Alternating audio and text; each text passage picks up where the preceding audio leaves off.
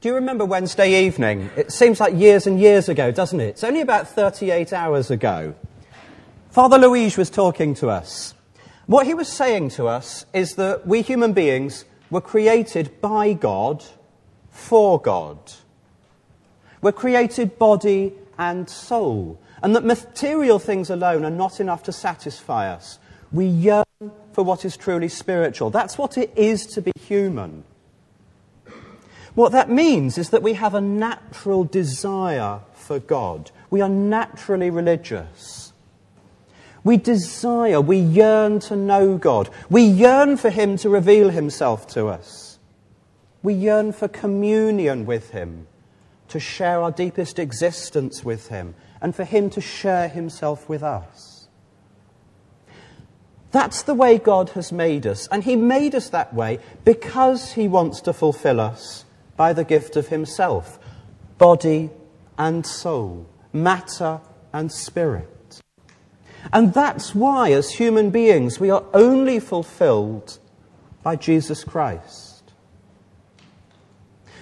As human beings, the way that we get to know anybody best is by meeting them. You all know that, emails and phone calls are great, but really to get to know somebody, you've got to meet them. You've got to share the same place with them. You've got to share your life with them, your time with them. You've got to be together. And God wants us to have that with him as well. Not just to know about him by hearsay, but to meet him, to encounter him, for him to be one of us, so that we can get to know him to the fullest possible way a human being can. And as Father Tim was saying yesterday, we couldn't have dreamt up how that could happen. But when God chose the way of becoming a human being, when he chose the way of incarnation, we can now see that that is the ultimate way that we can be fulfilled. We are totally fulfilled, body and soul, in God, who has become true human being, whilst remaining true God. So why aren't we all Christians? Because of sin. When sin came into the world, we turned our back on God.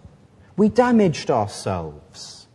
Our minds were darkened and our wills were distorted. And we no longer see God clearly, and we no longer yearn for God clearly. We no longer desire and will God perfectly.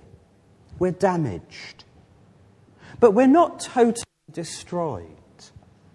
There still remains in us that basic desire, that deep down desire for God. And that's why even though people throughout the world have lost sight of the one true God, they still yearn for something more. They reach out desiring God, and so various religions have arisen in the world. Those religions are human creations. They're not revealed by God. But God is not snobbish, and God will give his grace to all people who are open to that gift of grace. So in other religions, we will find what is good and what is true, mixed in with error and badness. But there will be real goodness and truth there. But all of that will be looking to Jesus Christ. People of other religions don't know it, but when Jesus Christ comes, he is the fulfillment of that longing for God that is present in every religion.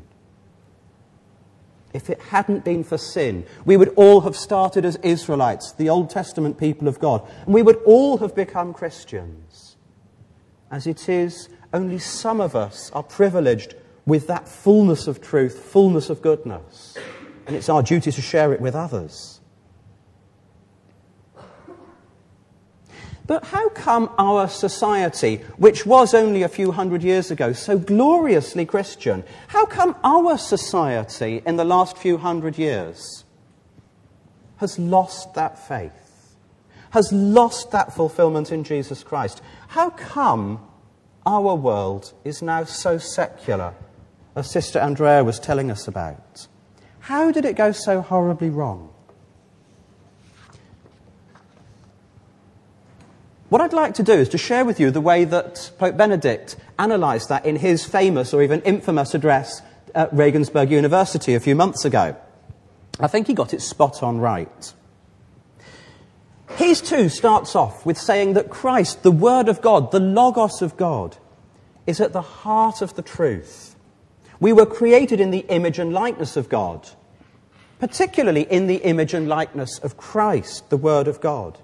And therefore, our access to God should also be filled with that word, that reason, that mind. Our worship of God must be intelligent, rational worship. And if you let go of that, things start to go horribly wrong.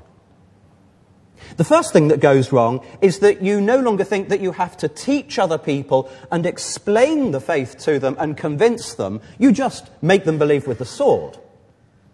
And it was for pointing that out in some of the history of Islam that caused all the controversy. But in fact, if you've read Pope Benedict's address to that university, you'll find his critique is much more devastating of the Christian West, much more devastating of our culture. Basically, he sees it in 3 stages. The first stage is this, the Reformation. When Martin Luther came along and wanted to criticise the way that the Catholic Church was running things, one of the things he said was we need to get back to a religion based just on Scripture, sola scriptura. And we need to leave aside all this sort of philosophy and metaphysics and all that sort of reason stuff. That's all a load of incrustation that shouldn't belong to religion. Just sweep that away, get rid of that philosophical reason side and just go back to the pure faith based on the Bible, sola scriptura. He said, human reason has nothing to say to faith. Human reason has nothing to say to faith.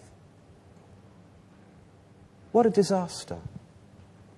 And a couple of hundred years later, Immanuel Kant, a great philosopher, according to some anyway, says, I must lay aside thinking in order to make room for faith. I must lay aside thinking in order to make room for faith. How stupid. And you know it's stupid, and everybody knew it was stupid. And so the second stage is that those people who think say, well, if reason has got nothing to say to faith, well, then faith has got nothing to say to reason either. All this, God and faith and miracles and the supernatural, that's a load of mumbo-jumbo. Got to get rid of that. You've got to demythologize your religion, all these stories about gods and miracles and what have you. Get rid of all of that rising from the dead, for goodness sake. Just got to get back to what is truly at the heart of religion, so they say, basically ethics. Jesus, the person who taught us how to be nice to each other. That you can hang on to, and all this other Jesus is God and the Holy Trinity nonsense, sweep that all away. That's the second stage. And then the third stage says, well, actually, even all this ethics business, how to be good, that's really all sort of mythical as well, isn't it? After all, reason is basically about mathematics and science. We know we can trust them, and all the rest is just various degrees of personal feeling. And if I happen to think something's wrong, if I feel it's wrong for me, and if you feel it's right, well, that's okay for you. So you end up going the whole hog, basically down to materialism and secularism. The only thing we can rely on is science, and the rest is junk. So there you have it, 3 quick and easy lessons from Catholicism to the secular world we live in. It strikes right to the heart of what is real in religion. We've seen in the first place, you have to get rid of absolute religious truth. It has to be junked, absolute truth. So really what you ought to be is an atheist, or at best an agnostic. But if you must hang on to religion, you've got to admit it's just about personal experiences and feelings. And let's face it, experiences and feelings are subjective. My experiences are no better or no worse than yours, they're just different. My experiences are equally lovely as yours and equally relative. And therefore my religion is just as lovely or just as awful as yours and just different, just as relative. It's all up to individual feeling. And so Jesus Christ and the church and the sacraments and church dogma are all mythical and all relativized and all up for grabs if you want them, and you can junk them if you don't want them. And so, of course, are Allah and the Quran and Buddha and the Greek gods and whoever else you care to choose. If you want them, that's fantastic. And if you don't, you can ditch them. It's all just up to your feelings. There are no truth claims involved at all. Except, of course, the dogma that there are no truth claims in religion. Spot the contradiction there. The modern world says there's no truth about religion, except that there's no truth about religion. There is a religious truth there. It's all rubbish. That's what they're telling you. There's at least one religious truth, even according to the secularists. So if we say all of these bits of religion are in fact just myths, and the real heart is morals, who tells you what's good and bad? Nobody. It's only your feelings. So we're left with moral relativism as well. And all of this relativism contrasts so sharply with science. Because in science, we don't say, well, if you think that gravity works, that's great for you. It doesn't happen to be true for me. You know, if I jump out of a window, I'm going to fall down willy-nilly, whether I happen to feel that gravity is a good thing or not. It's just true. We all know that science is universally valid, is universally true. We know we don't know everything about science yet. We've got to discover some more. But we know we will discover the truth when we do the science. When we look out there, we will discover the way things really are. And the proof is our technology. It works. It doesn't just work if it feels right for you. It just works. It's true. And science doesn't just give us technology. It explains the world around us. It explains rainbows and lightning and volcanoes and earthquakes and stars and planets and why the grass is green and why the sky is blue and why sprouts are good for you even if you don't like them and why butter's bad for you even if you do like it. And it explains more than that. It explains where babies come from. It explains where the human race comes from by evolution. It explains how the original organic chemicals that made life were created on the early Earth through the laws of chemistry. It explains how the Earth formed 4 billion years ago out of gas and dust in this part of the world, in this part of the universe. It explains how the atoms that make up this Earth, the atoms in your bodies, were made inside stars billions of years before that. And the stars blew up and blew those atoms out into the rest of space. Science explains how the whole universe emerged from a Big Bang 14 billion years ago. We know these things. They're not just ideas that you can hang on to if it feels nice for you. We know they're true. So who wouldn't be an atheist? All this religion stuff's just weird feeling. But science, we know, is true. You've got to be an atheist, surely. And you've got to junk all this spooky soul nonsense, this spirituality lark. That's all a load of mumbo-jumbo as well. We know we've just evolved from apes. We're jumped-up apes. So, let's get rid of religion, let's get rid of morals, and I say thank goodness for that, if only there was a goodness to thank.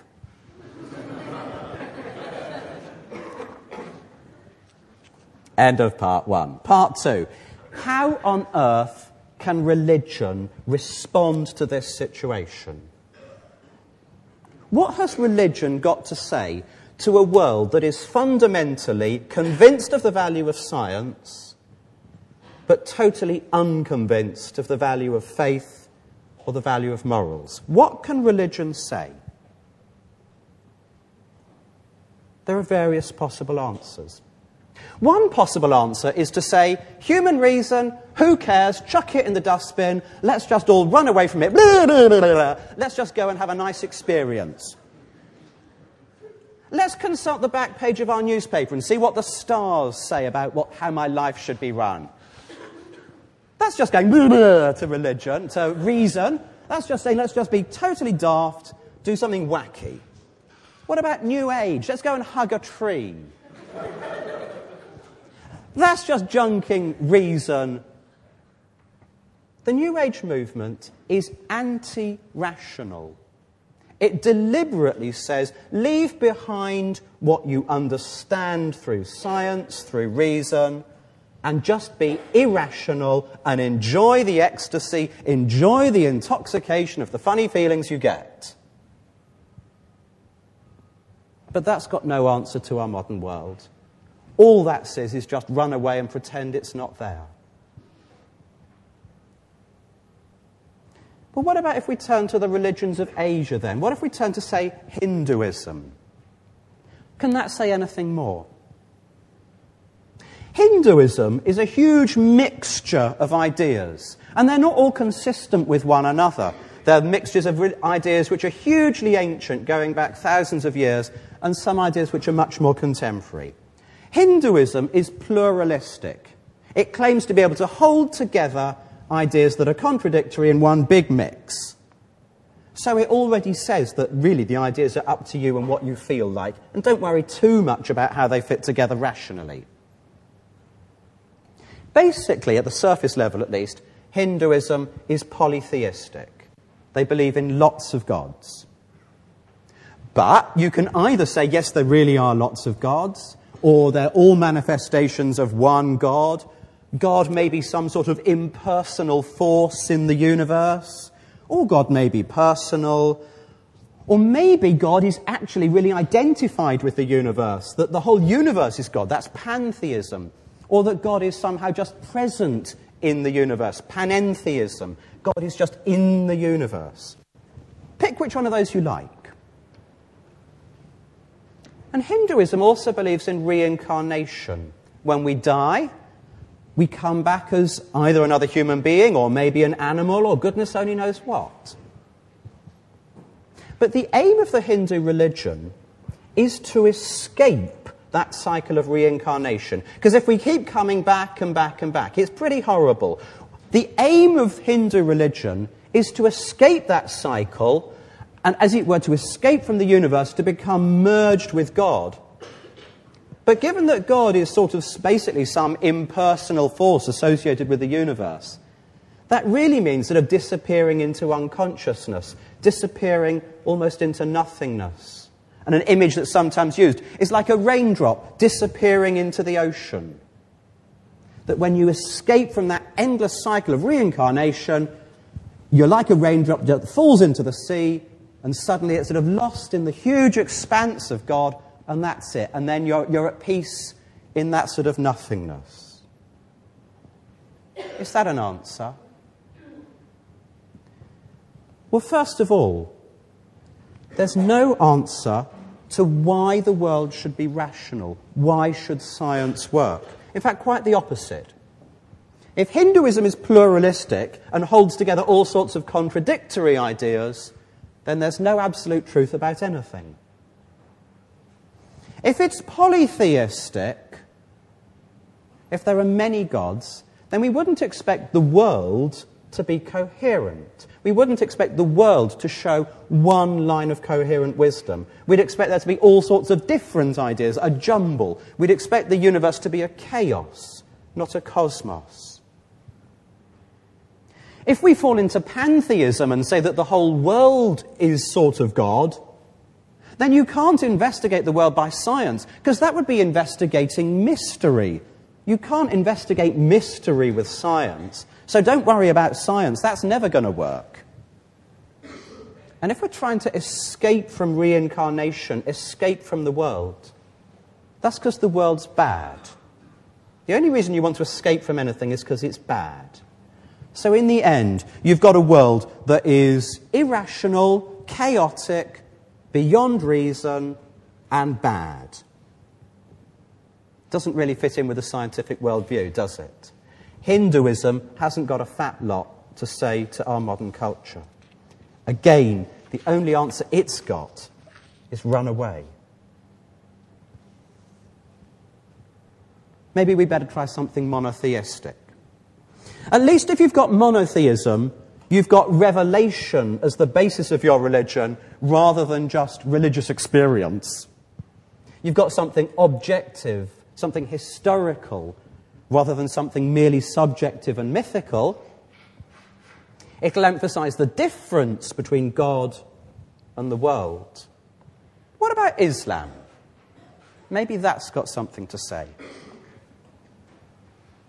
In Islam, God is utterly and uncompromisingly transcendent. He is completely above this world, full stop, end of story. He's totally beyond our knowledge and our understanding. Even in Revelation in Islam, God remains totally above our knowledge and our understanding. For Islam, God doesn't reveal himself. He only reveals his will. So we don't get to know him. We just get to know what he tells us to do. And so the aim of Islam is to obey, to submit. The word Islam means submission. It's not about communion or knowledge or understanding of God. It's just about submission, obey.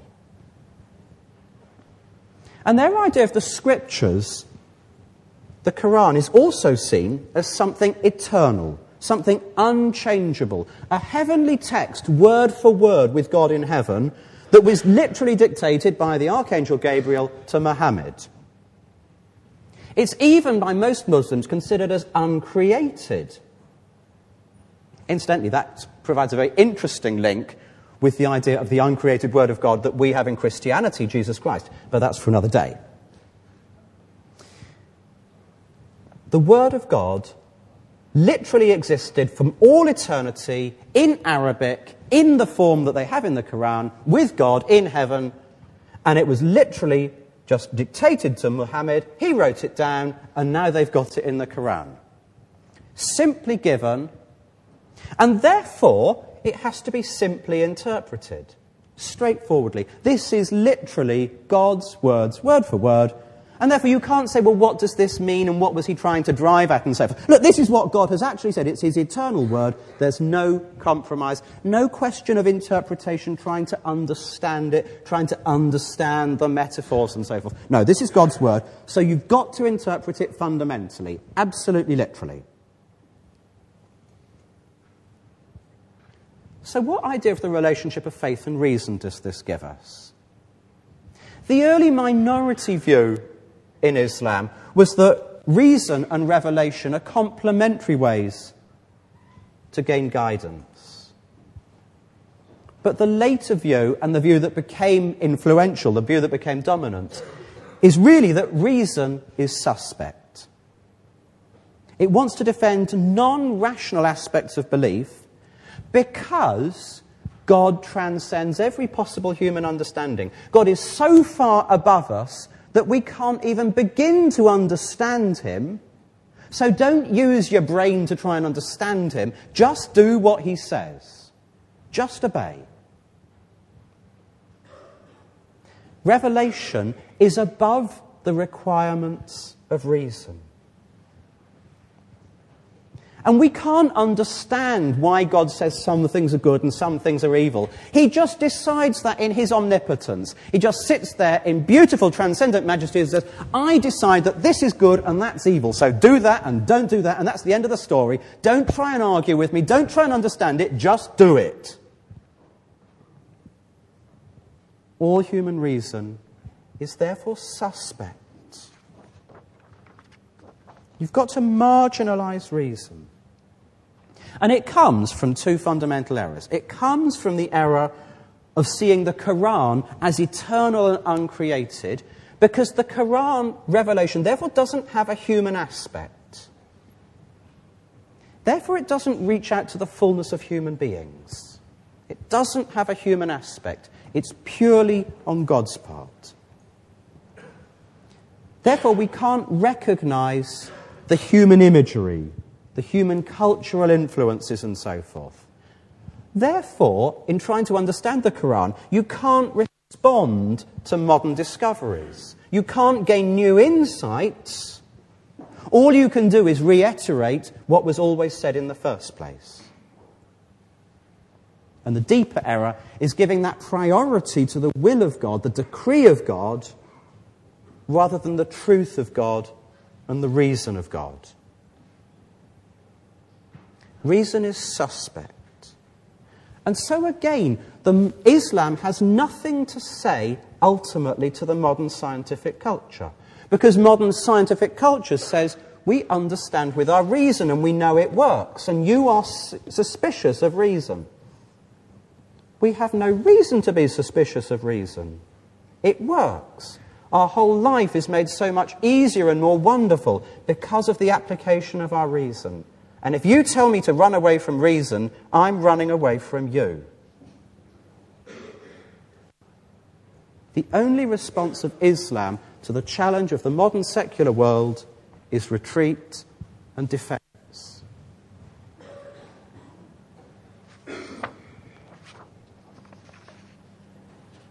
So is there a path for religion to counteract the modern world, to respond positively to our scientific culture?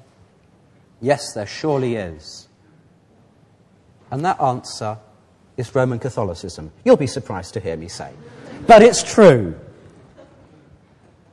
The first thing that we have to establish is the right relationship between our reason and our religion. For Catholics, from the very beginning, we have known that human reason has a central place in our religion. It's what St. Paul taught in his letter to the Romans. Ever since God created the world, his everlasting power and deity, however invisible, have been there for the mind to see in the things he has made.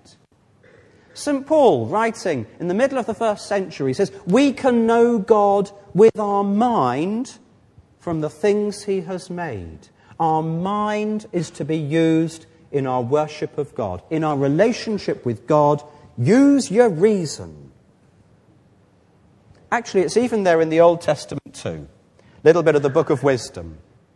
All men who were ignorant of God were foolish by nature. Foolish, not reasonable. From the greatness and beauty of created things comes a corresponding perception of their Creator. If these people had the power to know so much that they could investigate the world, if they could be scientists, how did they fail to find sooner the Lord of these things? Even in the Old Testament, there's a recognition that reason has a central place in our relationship to God. And it's there supremely in St. John's theology. In the beginning was the Word, and the Word was with God, and the Word was God. The Word, the Logos, that Greek word from which we get logic, from which we get the ending of all our words like biology and psychology, that logic, that understanding, that mind, that reason. In the beginning was the reason. And the reason was with God. And the reason was God. It's a hugely important text of the Bible. And this idea that reason has a crucial place in our relationship to God is there in all the fathers of the church, all the fathers that Father Tim was talking to you about yesterday. It's there in Justin, it's there in Augustine, it's there in St. Thomas Aquinas superbly. And this counteracts so much, it's so much in contrast with that idea, that deadly idea of blind faith that we saw in Luther. Human reason has nothing to say to faith. Or in Immanuel Kant, I must lay aside thinking to make room for faith. Or Karl Barth, who sees faith as sheer paradox, independent of and contrary to reason. So no wonder the great prophets of atheism in our time, like Richard Dawkins, say something like this. That is Richard Dawkins. There we go. Faith means blind trust, in the absence of evidence, even in the teeth of evidence. That's his idea of what faith is. No wonder he says it, given what some of those Protestant people were saying. But as Catholics, we know he's wrong. So this is what the Church says.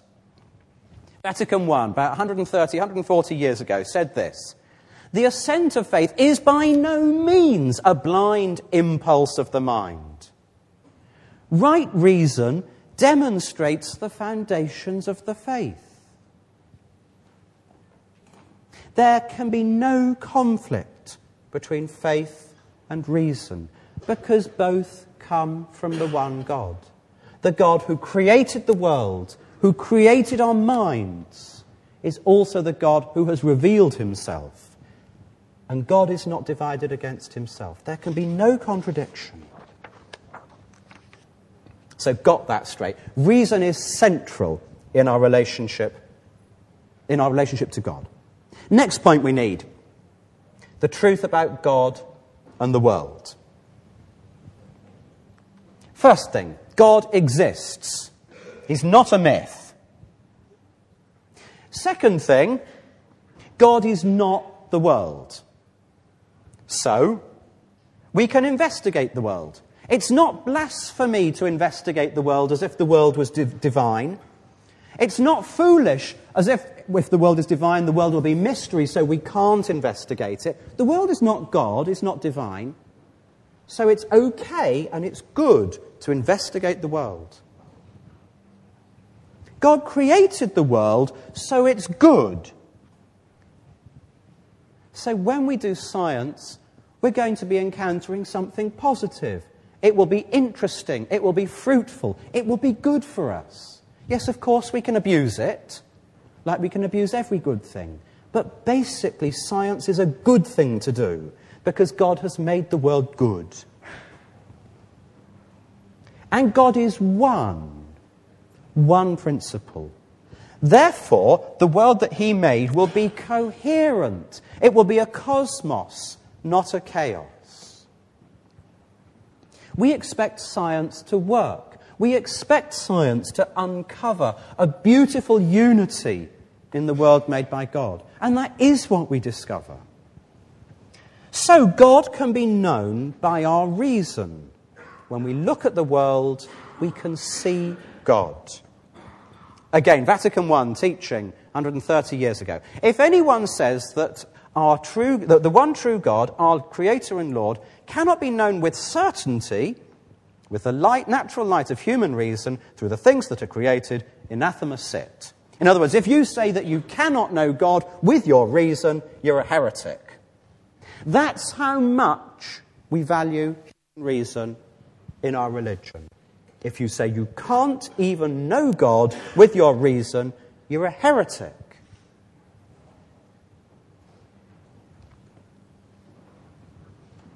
God created the world through his word, through his logos, through his reason, through his mind. Not just by the decree of his will, but through his word.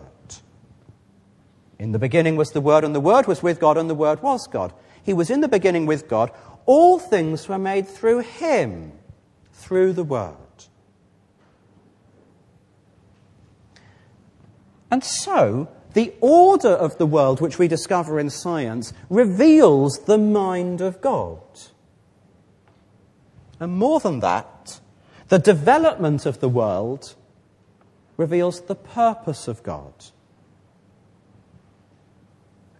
When God made the world, he had a purpose in mind. He had a purpose, and he had it in mind, and we can see that purpose when we use our mind.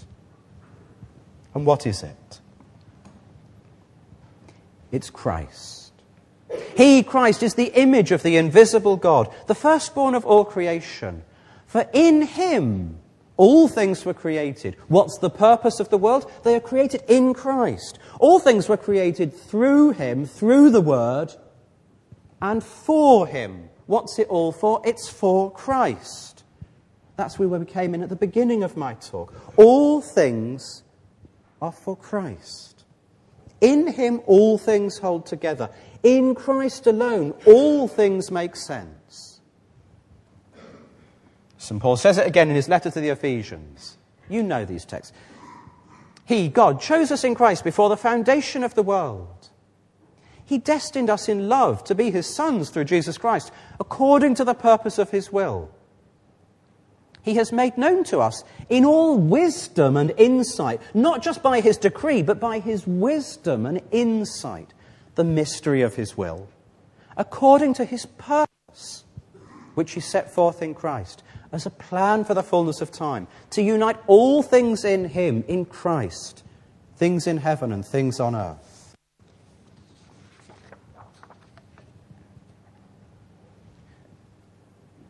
So we've got the truth about God and the world. God is one and good and mind, and therefore we see a world that is harmonious, one, rational, true, and good. And so we expect a world that we can investigate with science, and we expect a good application of science to point us back to God. Now we need the truth about revelation. God is transcendent. He is in no way equal to the world. He is supremely above it. But he has revealed himself fully. He has come into the world in person. He doesn't just reveal his will. He doesn't just tell you what to do. He has revealed himself. He communicates himself. And he does it in human ways because we are human. Because if we want to get to know God, we need to get to know him in a human way because we're human.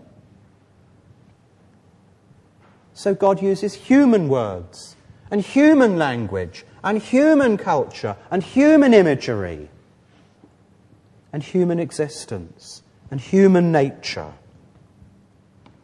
The Word became flesh and dwelt among us, full of grace and truth.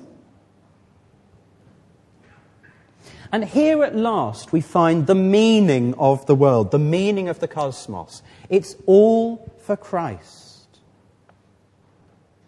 Science knows that the world has meaning. Science discovers the beginning of meaning in the world. But science on its own cannot find the full meaning of the world. It knows that there's a meaning out there, but it knows it can't reach it because science only investigates matter. And the meaning of the world is not just in matter, but also and more fully in spirit. Science yearns for and reaches out for a meaning, but that meaning is provided by God's revelation, by God's incarnation. At last, we have an answer to the modern secular world. No other religion can do this. Because for every other religion, ultimately the universe is mysterious, or irrational, or chaotic, or evil. And so we must run away from it, because ultimately, for every other religion, the world is meaningless. But for us as Catholics, the world is full of meaning. And that meaning is Christ.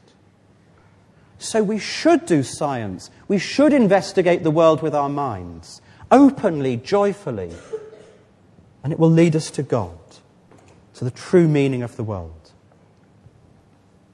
And then finally, we need the truth about Scripture and about doctrine.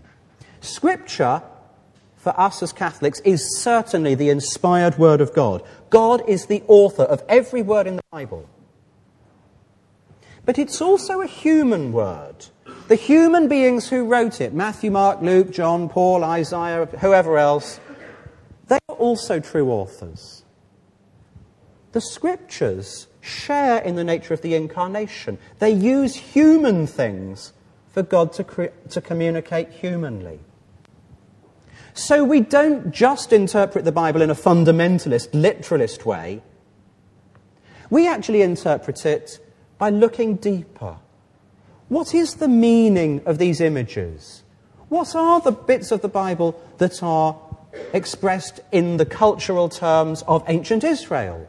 What did they mean? How can we understand them in our culture? Not junking the meaning, but recognizing the humanity in there as well as the divinity. We cannot be fundamentalists. The Bible needs to be interpreted. But that doesn't mean we can interpret it any old how and junk dogma wholesale. You actually need to interpret the Bible properly. The Bible is not enough on its own. Sola scriptura doesn't work. You also need human reason. You need the tradition. And you need the teaching of the church. If the Word of God was inspired by the Holy Spirit, then you need the Holy Spirit active in the church to interpret it. The two go hand in hand. The Holy Spirit inspired it, the Holy Spirit interprets it in the living magisterium of the church. That's why you've got to be a Catholic to be a Christian. Otherwise you have to be a fundamentalist or a raving liberal. There's no other option. Fundamentalist, raving liberal, Roman Catholic. And I know which one I'm going for. There's only one that makes sense. There's only one that accounts for all the data.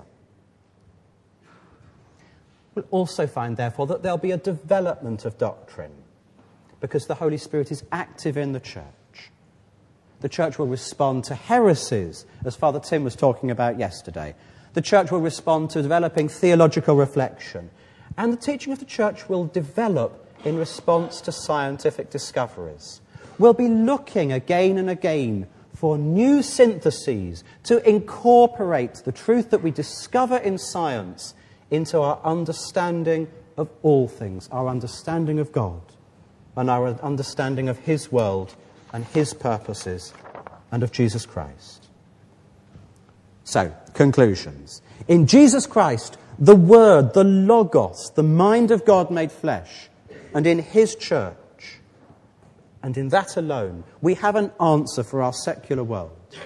In this alone, we expect the universe to be rational, created good and true by God, created with meaning, and that meaning is for Himself alone.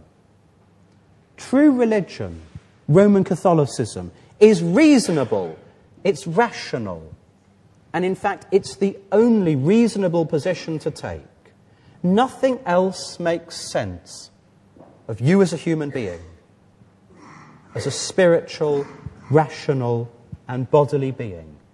Only Roman Catholicism, only Jesus Christ and His church explain that, account for that, and show the meaning of who you are. So, believe it with confidence and joy, and get out into this world that needs it, and preach it with confidence and joy.